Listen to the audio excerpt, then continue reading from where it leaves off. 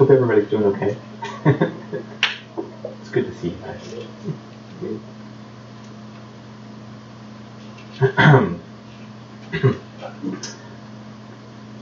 Mark 5. Go home to your friends. It's okay, you can go now, it's fine.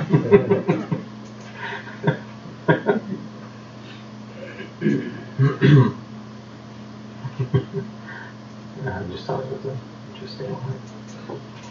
We'll talk about that line in a minute. But there's like several things that I want to discuss today that let's read them and then we'll pray and examine the text. Then they came to the other side of the sea, to the country of the Gadarenes, or some translations say Gerasenes. And when he had come out of the boat, immediately there met him out of the tombs a man with an unclean spirit, who had his dwelling among the tombs, and no one could bind him, not even with chains, because he had often been bound with shackles and chains. And the chains had been pulled apart by him, the shackles broken in pieces. Neither could anyone tame him.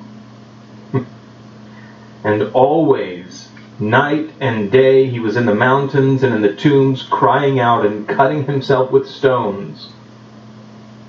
When he saw Jesus from afar, he ran and fell down before him, worshipped him. It's the word. It means to prostrate yourself, to lay yourself down in front of someone. That's what the word means. He ran and worshipped him, and he cried out with a loud voice and said, "What have I to do with you, Jesus, Son of the Most High God? I implore you by God that you do not torment me."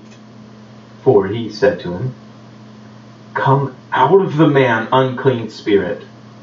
Then he asked him, "What's your name?"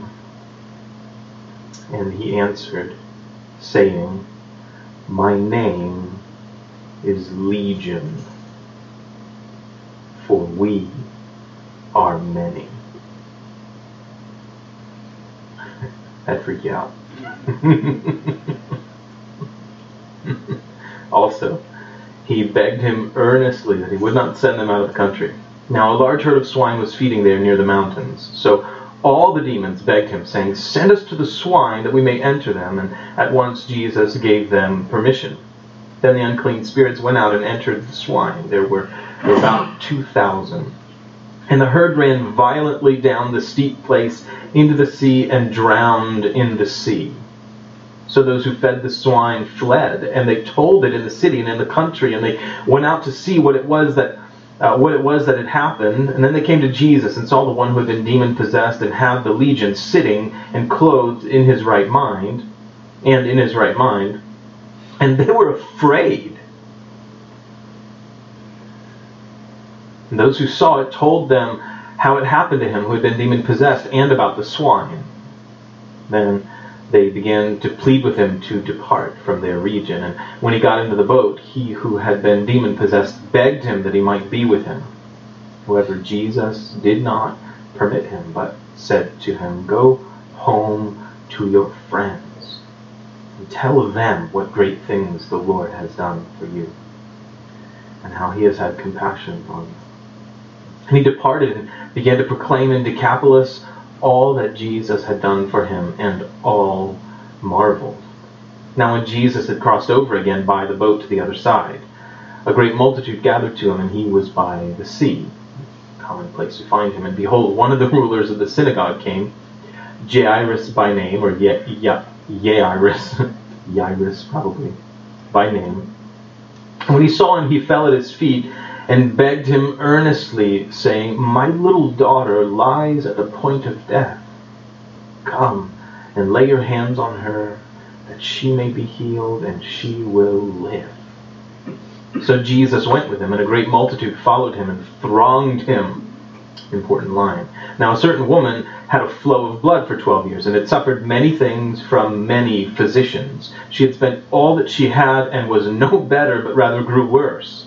When she heard about Jesus, she came behind him in the crowd and touched his garment. For she said, "If only I may touch his clothes, I shall be made well." Immediately the fountain of her blood was dried up, and she felt in her body that she was healed of the affliction. And Jesus, immediately, knowing in himself that power had gone out of him, turned around in the crowd and said, "Who touched my clothes?" But his disciples said to him, You see the multitude thronging you, and you say, "Who touched me?" And he looked around to see her who had done this thing.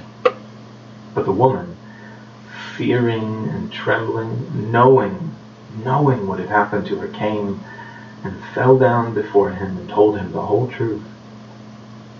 And he said to her, "Daughter, your faith has made you well. Go in peace and be healed of your affliction." While he was still speaking, some came from the ruler of the synagogue's house, who said, "Your daughter is dead."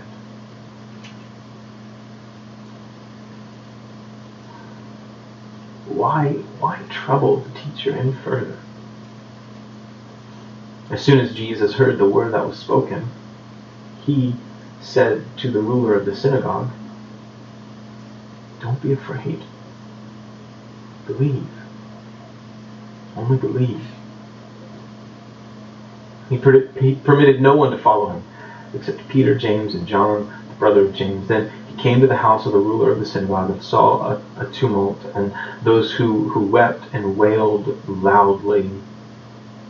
When he came in, he said to them, "Why make this commotion and weep? The child is not dead, but sleeping."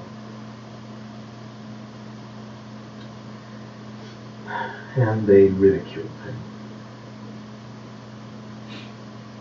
But when he had put them all outside, he took the father and the mother of the child and those who were with him and entered where the child was lying.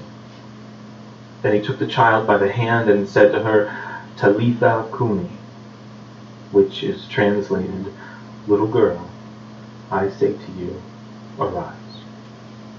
Immediately the girl arose and walked, for she was 12 years of age, and they were overcome with great amazement. But he commanded them strictly that no one should know it, and said that something should be given her to eat. Let's pray.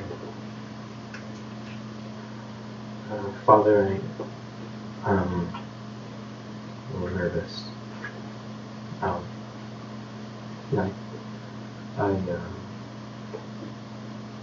want to be faithful to your word, and I want to be wise. And I pray that you give wisdom, that you would help us to hear you and not just me. It's you that we need, Lord. It's you that we need. Would you teach us to trust you, Lord? Would you teach us to have faith, I pray. Please teach us to believe you, Father. Pray these things in Jesus' name. Amen. Amen. Amen. Well,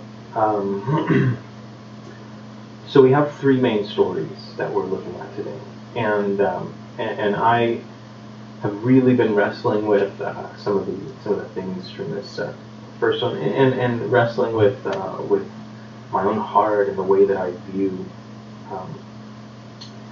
The way that maybe the way I've been taught to view things almost immediately, and so I want to talk about it and hopefully be sensitive because it's a pretty fairly sensitive topic, while also being faithful to the scriptures and to the reality of the world in which we live, so anyhow, we will look at this first story here. and then I'll hopefully move on to the other two, these two, I would say healings, but there was like Jairus' daughter who was sick, and then Jesus doesn't get there in time, and she dies. Sometimes we don't ever think Jesus does what we want him to in time. And so she dies. It's like the same thing happened with Mary, Martha, and Lazarus, that whole scene. They sent word to him, and he purposely waited in that one. It even says very directly that he didn't want to go down yet. And then he went a little bit later after Lazarus had died. So, but we'll look at that. We'll look at the story of the woman who was healed from this issue of blood. I think without being too graphic, I think maybe you understand probably where this was a problem. Okay, I think that that's the idea that's being expressed in this story, and something that would have caused her to be unclean this whole time, as far as a Jewish person goes. There was the customary impurity time about once a month. That was for the ladies, where anything a woman sat on, anywhere she laid, anything like that would itself become unclean. Keep in mind this was before the days of like pads and tampons and things, obviously the way we have them now. But there were specific regulations, most of them probably health related, right? It makes sense. So, but if this became a continual issue, the law dealt with that as well, and essentially that woman would be, if it didn't stop, that woman would be considered the same way as that customary impurity, except it would be all the time. Okay, so certainly she becomes something of a pariah in the community because of this problem that she had, and we'll talk a little bit more about that in a second. But and really the main focus I want to look at today is the issue of faith, and I want to make sure we understand, at least as best I can, what faith is, what it looks like, and that the word itself means to trust, to rely on something or someone, to have faith in it. And that's why faith is only as good as the thing in which you put it, right? Like faith is only as good. It's only good if you put it in something that itself is faithful, right? If you trust in something that breaks your trust, then it didn't matter how much faith you had in it, because that thing wasn't faithful itself, wasn't able to accomplish whatever it said it would. So I'm going to explain to you some thoughts that I have had as we look at this, the first part of the text here. And I'm going to try to be as clear as I can to explain to you what I'm not saying as well. Okay? Because I think that's really important. I don't want to be misunderstood, particularly as it relates to, because we're going to talk about a bit of behavioral psychology here when we look at this first guy. So anyhow, let's look at the text again, and then we'll well, actually, before we look at the text, let's think about a couple of circumstances, and then we'll look at the text. Think about, recently we read in the story of Daniel, in the book of Daniel, we read how King Nebuchadnezzar essentially said that he was like the greatest guy in the whole world, and his kingdom and everything was because he was a super awesome dude. Okay, and God said, well, so here's what I'm going to do. I'm going to humble you by driving you crazy, by making you look like and act like an animal for 7 years. So, if we were to examine that king during that 7-year time period, why might we think he was acting the way that he was acting? Going around like an animal, letting his hair grow long, his nails grow long, crazy, eating the grass. Why would we think he was acting that way? Immediately, what would we think, right? I want you to answer these in your heart. What would you think? What would I think? What would the modern scientific community say about this guy? And is that frequently because here's what I found. As I looked at this text, the thing that struck me immediately was that so often my immediate response to behavior has been conditioned more by my immediate thoughts about human behavior, have been conditioned more by a materialistic, naturalistic, evolutionary worldview that it has with the reality of the scriptures. And I'm challenged to say, in circumstances like these, what do I believe the real problem is? See, because there's a worldview that dominates much of our scientific community, and that worldview is rooted in the idea that there is nothing metaphysical, that there is nothing beyond the physical world, that the only things that exist are the things that we see and feel and touch and smell and all of that, things we can experience. Now, keep in mind, there are some parts of the scientific community that try to deal specifically in metaphysical questions and quantum mechanics and other things, even beyond that, right? So, but by and large, the overarching worldview is that the only thing that exists is the material world. There is nothing beyond. There's no spirit, there are no angels, there are no miracles. That's the overarching worldview, and that everything happened and does happen by chance, by random synapses of electricity in your brain. That's what thought is. And yet, somehow there's logic in our thought. How? How can something be logical and random? Or because of, and the other thing that we move to is that, because the question I have is, where do we draw the line? Because then we say, well, human behavior is all based in only a physical plane and nothing metaphysical, and so it's always related only to synapses in the brain or to chemical issues somewhere in the body or somewhere in the brain. That's the direction that we're immediately pushed in our modern scientific community. But what about the king in Daniel's day, who was driven mad for 7 years? What about King Saul, who was tormented by a demon until David came and prayed for him, and the demon was soothed by that? We'll look at this. I want to look at the story. Please understand, I'm going to try and be very clear about what I'm not saying to you in just a second, okay?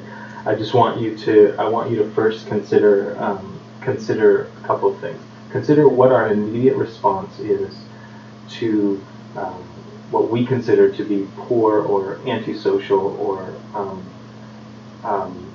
bad human behavior. What our immediate thoughts are about that. And I think that maybe what we'll see is that frequently we've been very conditioned by a worldview that negates the reality of the metaphysical, that simply says there's nothing beyond the physical world. And so all of our responses are at once immediately material responses, physical responses to every issue. Now, again, I'm going to clarify a lot in just a second, but let's look at this text here in Mark chapter 5. Okay, I'm sorry. One more thing before we get there. I'm sorry. So Jesus said, it's out of the abundance of the heart that flow evil thoughts, adulteries, murders, wickedness, and every other evil thing is out of the abundance of the heart. Out of the abundance of the heart, the mouth speaks. When we curse and we blaspheme.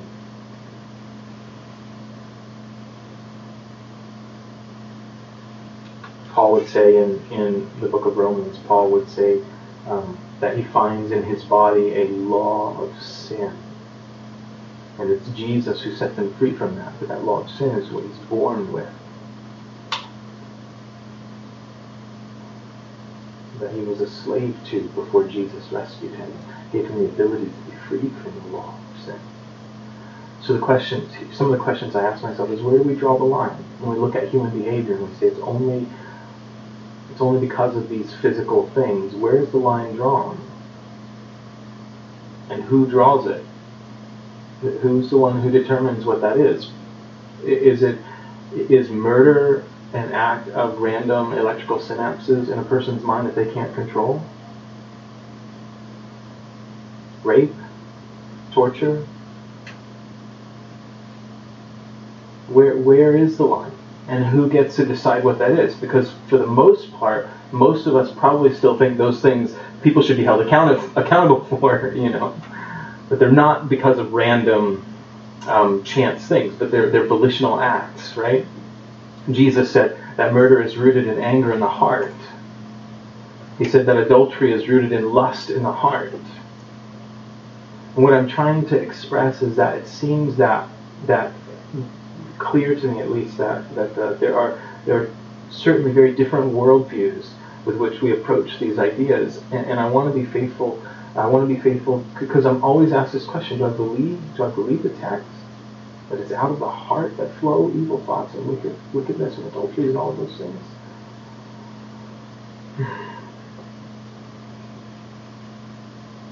And then if that's the case, how do we handle them? How do we handle that stuff? What do we do with human behavior? It was Richard Dawkins, who's a very famous and eloquent evolutionary thinker and speaker, who just this past weekend, not this week, last weekend, was musing about the ideas of eugenics and why eugenics would work with humans. Of course, he was highly criticized for that because there have been experiments in the past that involved eugenic ideas. And he was saying, I hate eugenics and it's all bad or whatever, but he was saying it would still work. Why? Because we're machines. Essentially, it's kind of what he's saying. The only thing that exists is the material world, and therefore it would work because, two of this breed would breed and they would make this quality person is the idea, right? So, and then we get rid of all the lower quality parts in our, genes, whatever, in our species, because everything is material in his worldview, in his mindset, and therefore eugenics is very incredibly utilitarian, which is always it's what works, right? What provides the best utility for us.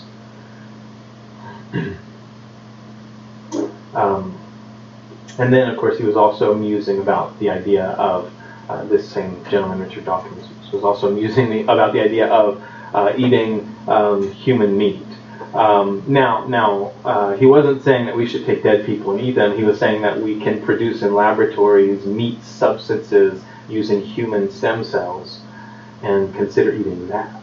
But eating human flesh is too taboo, he says, because of tradition and religion and other things like that. It's too taboo,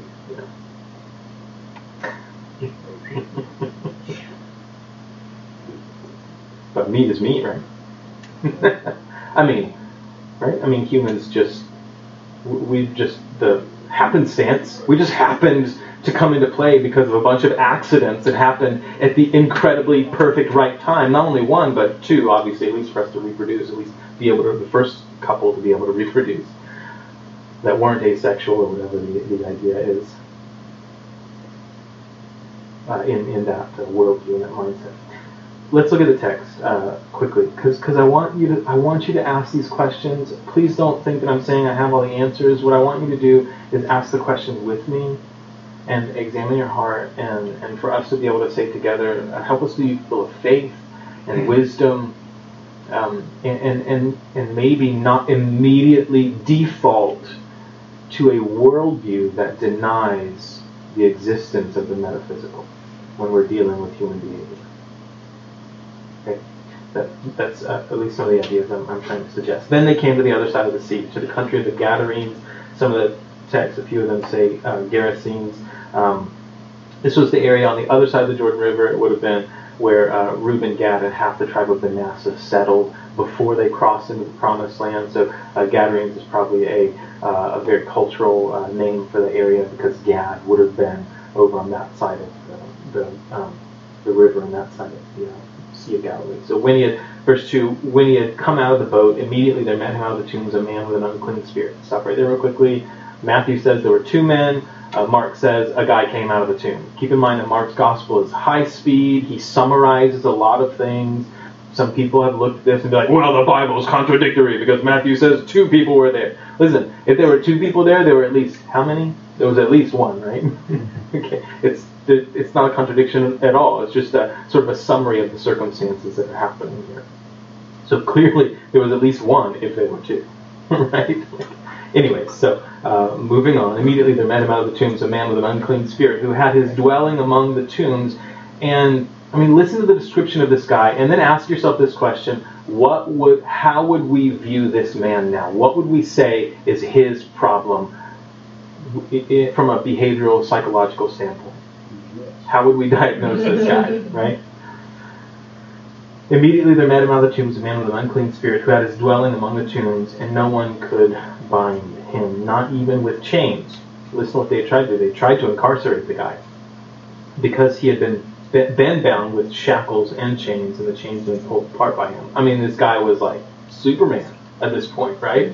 Some kind of abnormal strength involved in this deal, right? You see some of those guys on some of the guys, like if you watch the some of those live PD shows and stuff like that, some of the guys when they're on some pretty serious drugs, man, like their bodies are capable of doing a lot more than you realize. You know, I think like 8 guys to hold this little scrawny dude down. Whatever. But anyhow, please don't misunderstand me. I'm not saying this guy was on drugs. I'm just a similar deal that of what they dealt with. So, and the chains had been pulled apart by him, and the shackles broken in pieces. Neither could anyone tame him. No one could control him. Is the idea. And always, night and day, he was in the mountains and in the tombs. Listen to this final description: crying out, just screaming out, and cutting himself with stones.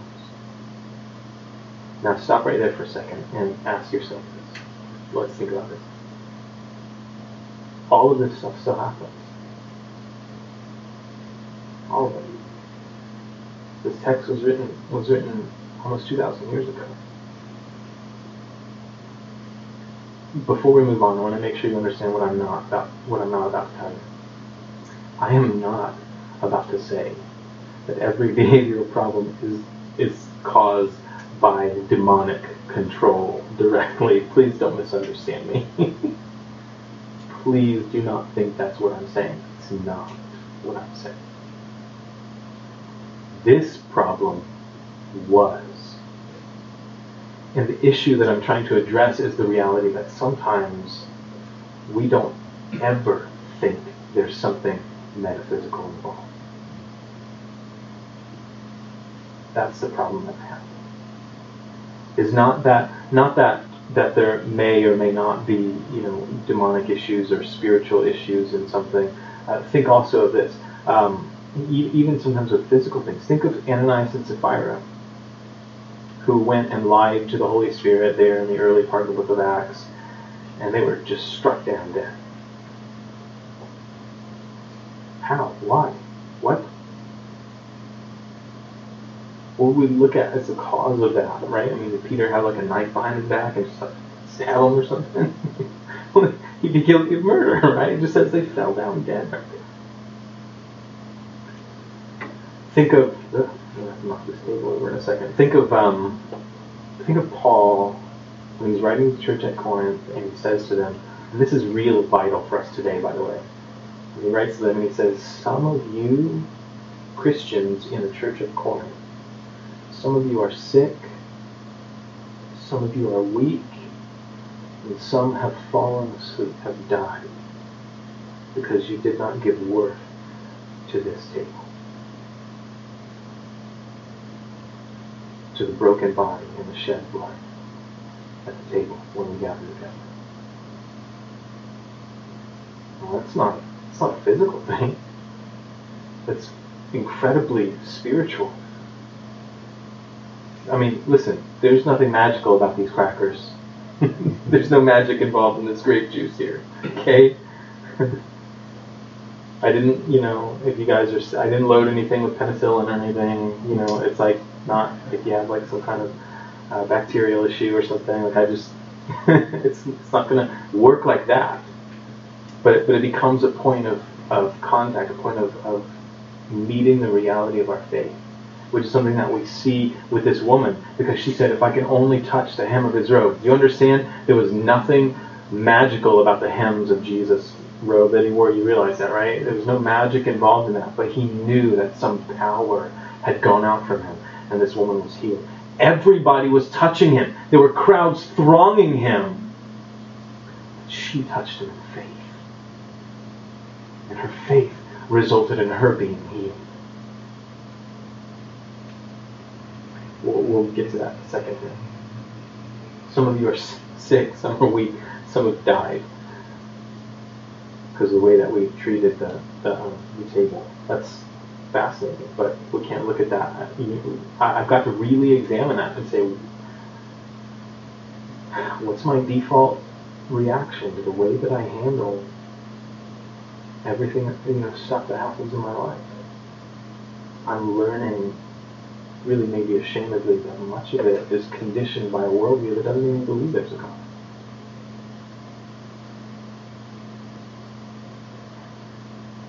I'm going to further clarify some things I'm not saying in just a second here. But, for he said to him, let's look back at the text. When he saw Jesus, this man who was crying out and cutting himself with stones, when he saw Jesus from afar, he ran and worshipped him. I don't want you to be confused by that. You may be like, oh man, he's worshiping Jesus. Okay, it's the word, the way it's translated. It means to fall down in front of somebody. That's the literal definition of this word. It means to fall down in front of somebody. Okay? So that's what happens. This guy sees Jesus, he runs and falls down in front of him. Maybe indeed it was an act of worship with whatever control this guy still had of his life, right? But he didn't have a whole lot of control, which is what, when we talk about the idea of demonic possession, really the idea, the scriptural idea is one of control, is one of being influenced or controlled by spiritual forces, by demonic forces. A third of the angels rebelled against God, so for every one demon, if you would, there are two good angels, two good messengers that are still obeying God in that good way, in that very direct sense. We're going to note a couple of peculiar things about this as we go through it. This guy comes and he runs and he worships Jesus. He falls down in front of him and he cried out with a loud voice and said, "What have I to do with you, Jesus, Son of the Most High God? I implore you by God that you do not torment me." So immediately, it's interesting what's said here. I implore you. What have I to do with you? It's singular at this point. Now Jesus is going to ask these demons to identify themselves, and they're going to say legion because we are many. There's a lot of them. There were 2,000 pigs that they all got cast into. So like if there was like a demon per pig, if we want to think of it that way, there's at least 2,000 demons. Like that's rocks my world, man. That's great, right? That's crazy, right? He said to him, "What have I to do with you, Jesus, Son of the Most High God? I implore you by God that you do not torment me." For he said to him, "Come out of the man, unclean spirit." So when he said, "Come out of the man, unclean spirit," the response, it seems, was, "What have I to do with you, Jesus, Son of the Most High God? I implore you by God that you do not torment me." A couple of things noted here. One is that the demons know that torment is their lot. "I implore you, my God, don't torment me." Jesus said, "Come out of the man, unclean spirit." Then he asked him, "What is your name?" And he answered, saying, "My name is Legion, for we are many." And at this point, I imagine his head spun fully around. Right? You guys ever seen The Exorcist, right? Just, that's the right. Hollywood makes things all wild, right? But like, this would be terrifying to me. Now, Jesus made all the angels, including the ones who rebelled, so he knows them. My name is Legion, for we are many. Also, he begged him earnestly that he would not send them out of the countries. They wouldn't even send them into another place out of that country. I guess that was where they wanted to work. I don't know what that's about. Immediately I'm struck with this reality, though, and this is what I want to present to you among the things that we've discussed. This man's problem that resulted in him breaking out of these chains, being a wild man, living in the tombs and in the cemetery, essentially, with and cutting himself, all of this, it was entirely a spiritual problem. The thing that I'm afraid of right now is that so many of us have been conditioned to reject the metaphysical that we never consider that there's a spiritual problem.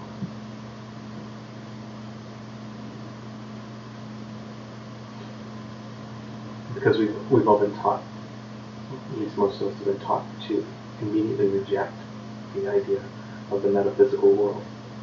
There's a world beyond electrical synapses and chemical makeups.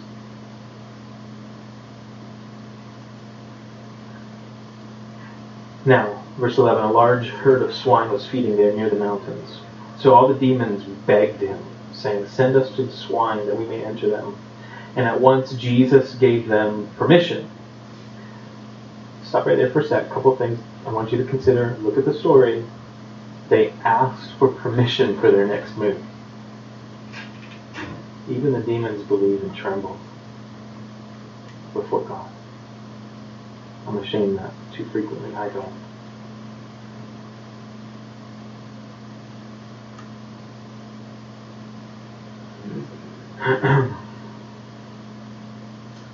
They asked for permission. They received that permission. All the demons begged him, saying, "Send us to the swine that we may enter them." And at once Jesus gave them permission, and the unclean spirits went out and entered the swine. There were about 2,000, and the herd ran violently down the steep place into the sea and drowned in the sea. As I've told you guys before, this is the first recorded instance of devil ham that we know of. So,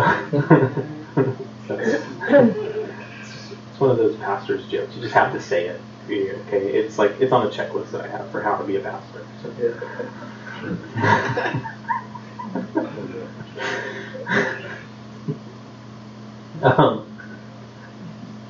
So here's what I want you to see. Here's another thing I want you to consider.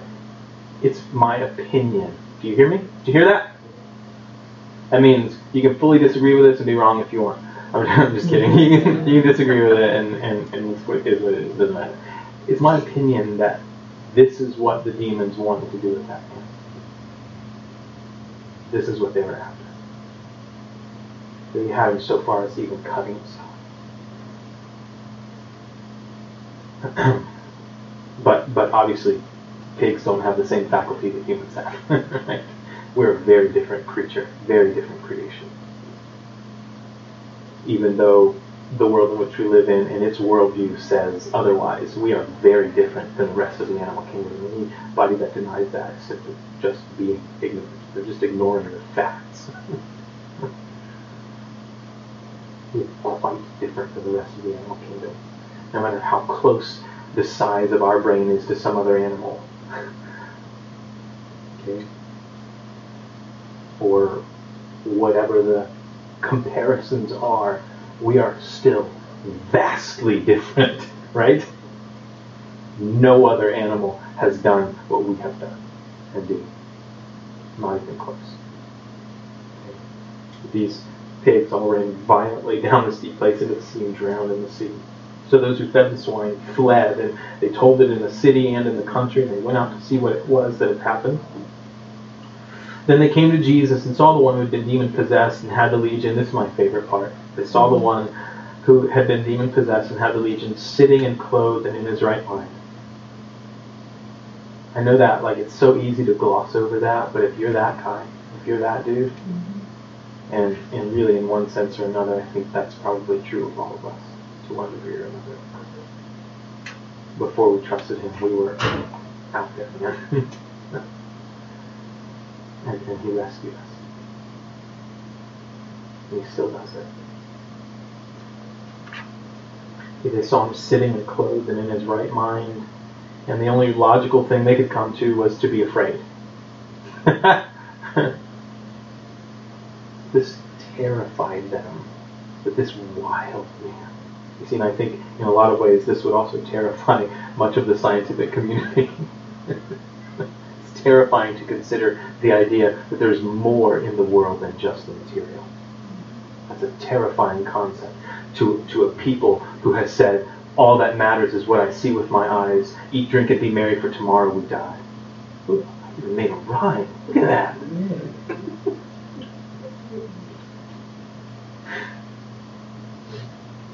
And those were 16. Those who saw it told them how it happened to those who had been demon possessed and about the swine. Then they began to plead with him to depart from their region. They love those piggies. The response to this whole scene was to ask Jesus and his entourage to leave. We don't know exactly why. It's been speculated that these pigs may have been their livelihood, and so now all their livelihood is dead and gone. And of course, this would arouse anger and other things, and they want them to leave because of that. It's all speculation. We don't know exactly what their motivation was. It doesn't say. Only that their response was to say, "We don't even want you here. Just leave." And when he got into the boat, verse 18, when Jesus got into the boat, he who had been demon-possessed begged him that he might be with him. So this guy wants to become a disciple now. He wants to stay with Jesus.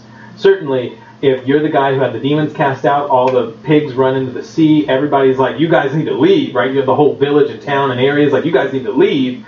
I'm sure this guy now is going to be like, I want to go with you guys. I want to stay here with these people.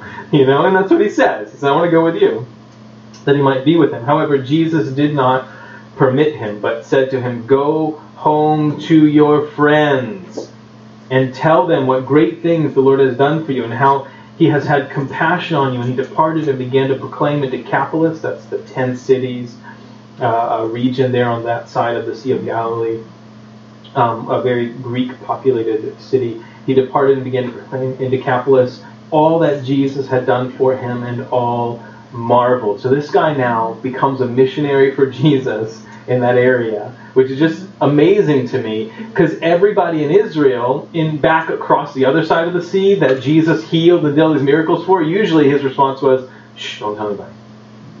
Right? Because it was a particular place he was moving to get to the cross. And it was all according to plan. And that's the thing I want you to see in all of this too, is that everything that's happening is not a surprise to him. It's not a mystery. It's being directed, and I'm afraid that sometimes we forget that every day in our own life. In all your ways, acknowledge him. And don't lean on your own understanding. And he will direct your steps. He will direct your path. That's a challenge for me. It's so easy. It's much easier for me to lean on what I think I know. Anyways. Go home to your friends, tell them what great things the Lord has done for you, and how he has had compassion on you. And he departed and began to proclaim in Decapolis all that Jesus has done for him, as we read, and all marveled. Really quickly, a couple things I want to say here. Here's something I'm not saying as we go through this and I ask these questions. Here's what I'm not saying. I am not saying that there is no benefit to medicine or the medical community. If you think I'm saying that, you aren't hearing me. God made everything, including all of the elements that we have been able to use and take and find that when we put them in our bodies, it produces certain results to things. Okay? I'm not denying that reality. The thing I'm challenging is the fact that sometimes I'm afraid we're quick to think only of physical responses to issues that sometimes could be something else. That's all. And so maybe, if nothing else, let's root what we're doing in prayer. Sometimes our confidence is too great in the things of the world. That's what I'm afraid of. Other thing is this: go home to your friends and tell them what great things the Lord has done for you. Wouldn't it be amazing that instead of us spending $15,000 to ship a group of 15 of us to Africa for a week, wouldn't it be amazing to just give $15,000 to a community in Africa? What do you think they could do with that? Instead of paying for our travel expenses so we can be the ones there. So we can feel good about ourselves because we did something for the poor people. We can exploit them for our own happiness. I'm just asking a question, okay? Please don't think that I'm like, well, Jason doesn't think we should ever go anywhere else to help anybody. No. I'm saying, here's what I'm saying. If you're waiting to go do your ministry when you fly to South America or to Africa or to whatever, you're missing the point of the great news. Listen, go tell your friends. There's tons of people in our city that we can help, okay? You don't need to fly somewhere else, okay? Let's work with the poor in our community. Let's work with the needy in our community. Let's work in areas that our society as a whole maybe is failing, or that we're trying to force things by having the government do everything for us, and then we complain about how much taxes we pay. Well, we're not taking care of anybody, so like the government's like, well, somebody's got to take care of people, so we're going to tax you more to take care of them because you're not doing it on your own.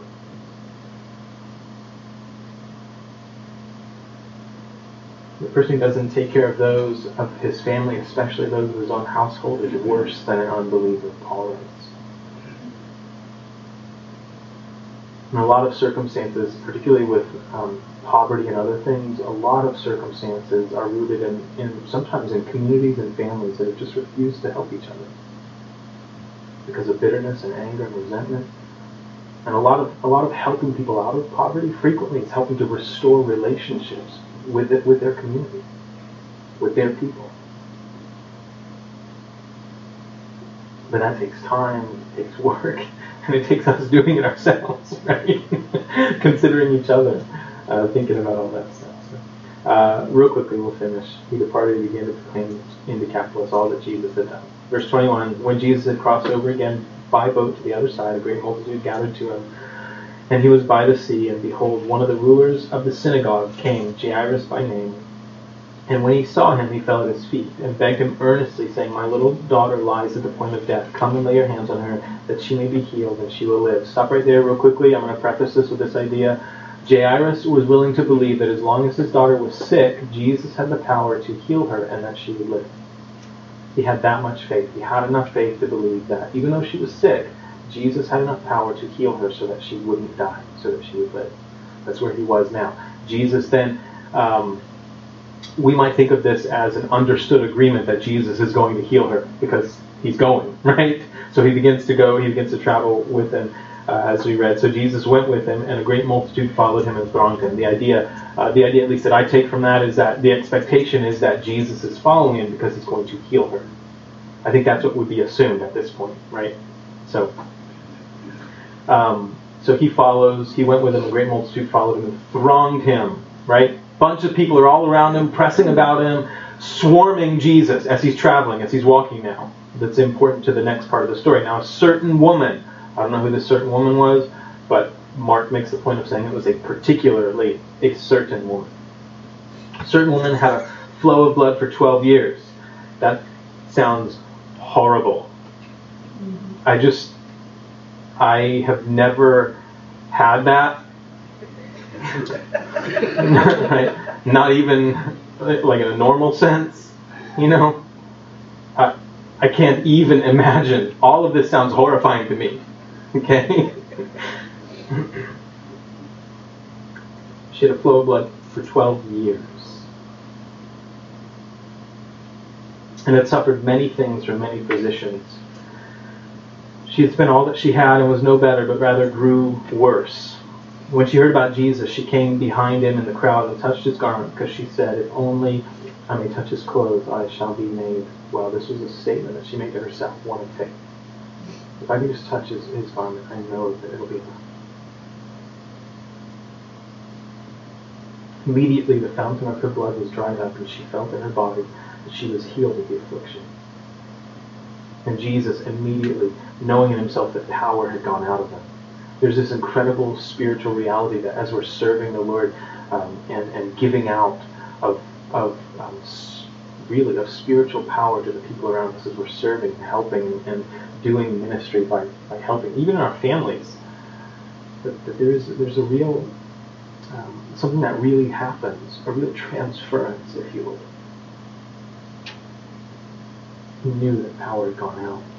That power had gone out of him. He turned around in the crowd and he said, who touched my clothes? But his disciples said to him, you see the multitude thronging you, and you say, who touched me? The disciples are like, what?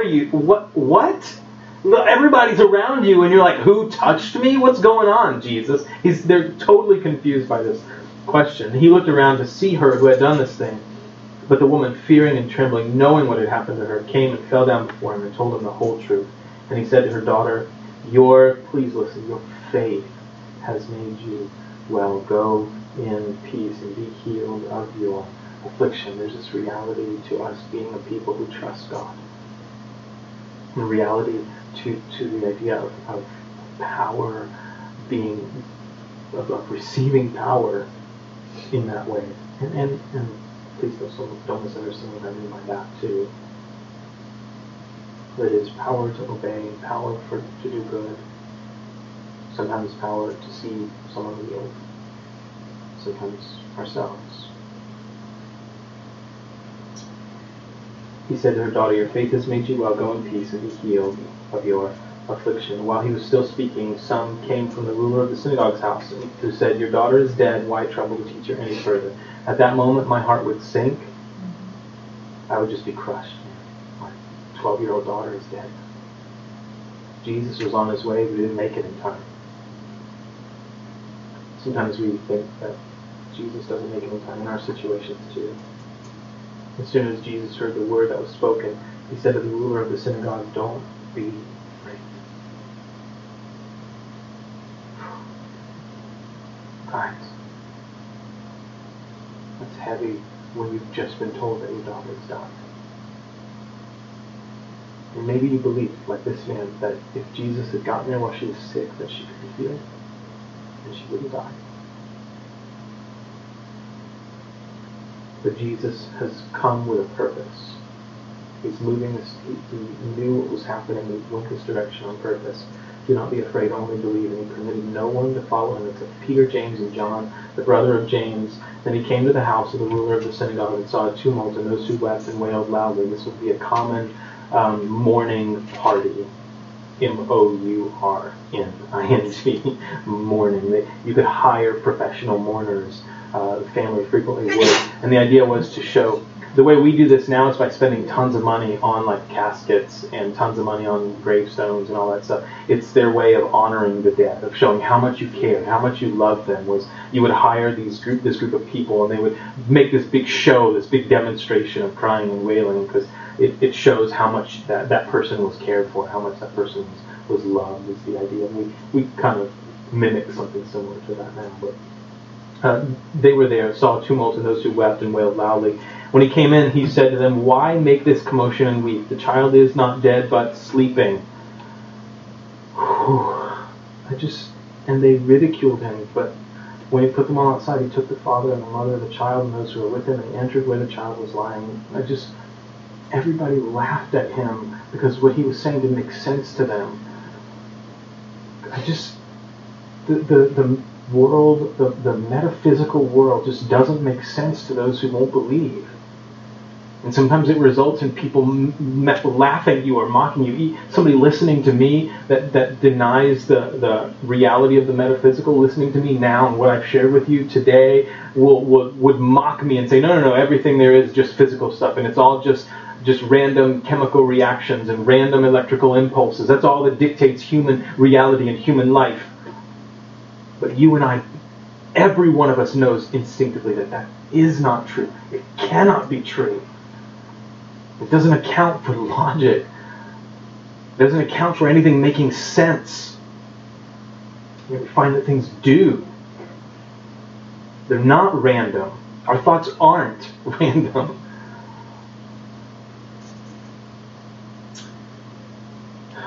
They ridiculed him. When he put them all outside, he took the father and the mother, the child, and those who were with him, and entered where the child was lying. Then he took the child by the hand and said to her, Talitha Kumi, which is translated, little girl, I say to you, arise. Immediately the girl arose and walked, for she was 12 years of age. I like how these two stories are coupled together. The woman had a flow of blood for 12 years, and this little 12-year-old girl was sick and died. And Jesus brought her back from death. She was resuscitated. That's the language that I prefer to use when we talk about Jesus raising the dead here. Because the resurrection from the dead speaks of an event that life then never ends. This person was resuscitated. They were brought back from the dead, but this body she was in would probably still die again, right, is the idea. Talitha Kumi, he said, little girl, arise. Immediately the girl arose, as we read, and walked, for she was 12 years of age, and they were overcome with great amazement. But he commanded them strictly, they're back in Israel now, he commanded them strictly that no one should know it. Jesus isn't dictated by the things that dictate our world, guys. He's not ruled by the motivations and the desires and the things that rule the world that we live in. He's got a different plan, and that plan is to obey the will of his Father only. I only do those things I see my Father do, Jesus would say in John's Gospel. He commanded them strictly that no one should know it, and said that something should be given her to eat. That's a very practical. Man, you need to feed her. I just resuscitated her. She's back from the dead. Feed the girl. It also says she got up and walked. See that? That's, we would think of this person and being on the deathbed in the hospital, and they need to be connected to machines and all sorts of stuff for days, weeks, months. But she got up and walked. This is shocking, this reality. So I'm challenged in a couple of ways. One is this, in conclusion. One is this. I'm challenged in the way that I immediately respond to situations around me, and whether or not I respond to them immediately with a mindset or a worldview that is more in line with unbelieving, materialistic, naturalistic worldview than with one that trusts that there is something beyond the natural world. And I say beyond the natural world, but that's really not correct. Just because something isn't seen doesn't mean it's actually beyond the natural world, right? The metaphysical world is indeed part of the natural world. It just can't be seen and measured. And so therefore, in a materialistic worldview, because it is immaterial, it's seen as unnatural or not natural or beyond the natural world, but it's not really.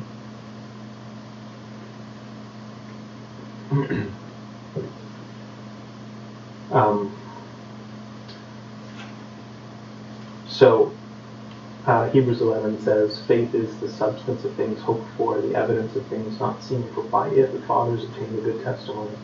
By faith we understand that the worlds were framed by the word of God, so that the things which are seen were not made of things which are visible. Amazing. That was written 2,000 years ago. Almost 2,000 years ago. By faith Abel offered to God a more excellent sacrifice than Cain, through which he obtained witness that he was righteous, God testifying with his gifts, and through it, he being dead still speaks. By faith Enoch was taken away so that he didn't see faith and was not found because God had taken him. For before he was taken, he had this testimony that he pleased God. But without faith it is impossible to please him, for he who comes to God must believe that God is, and that he is a rewarder of those who diligently seek him.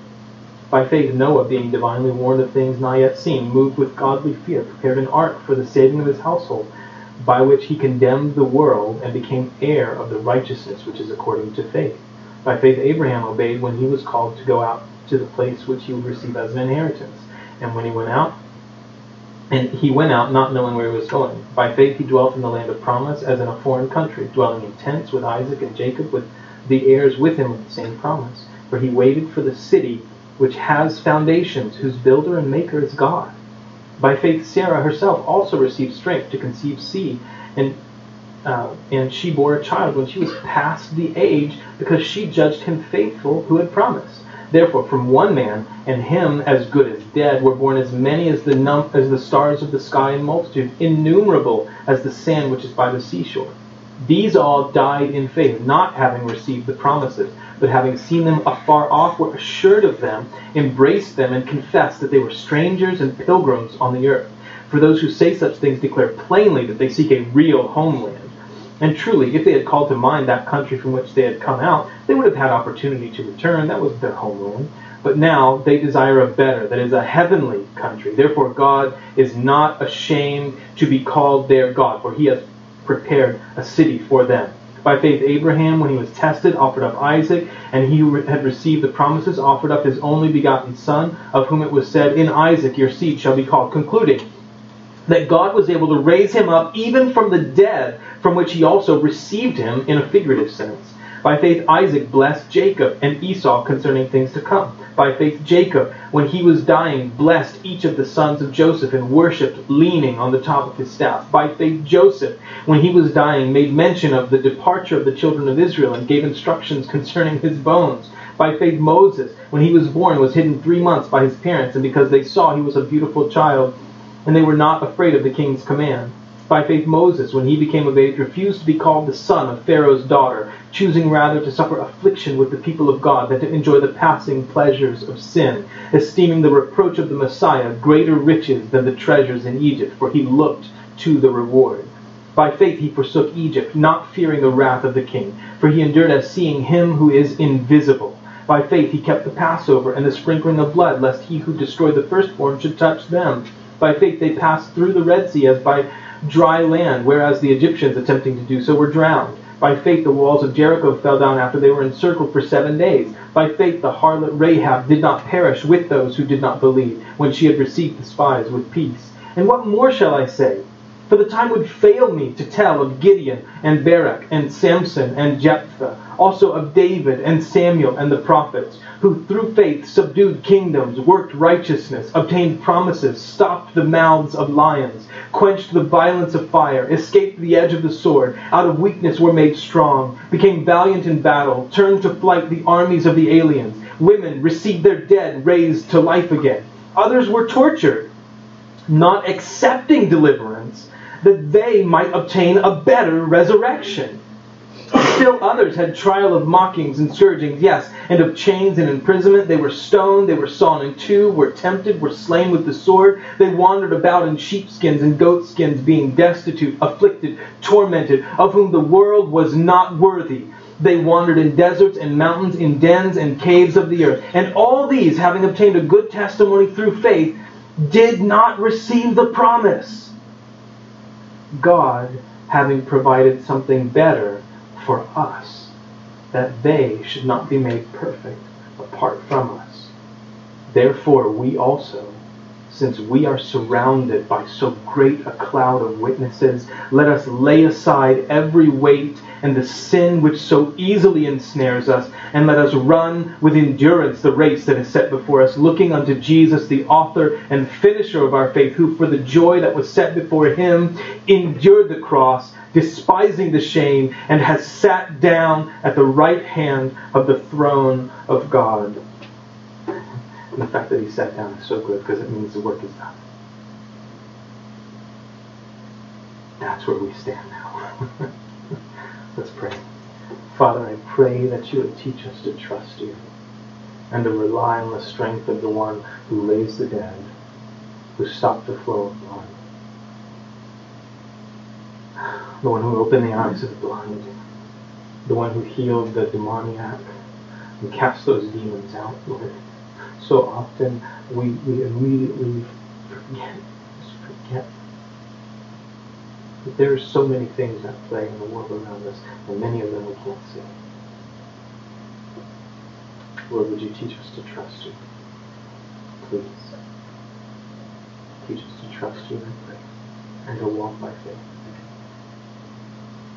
Please do it in Jesus' name. Amen. Amen. If you guys would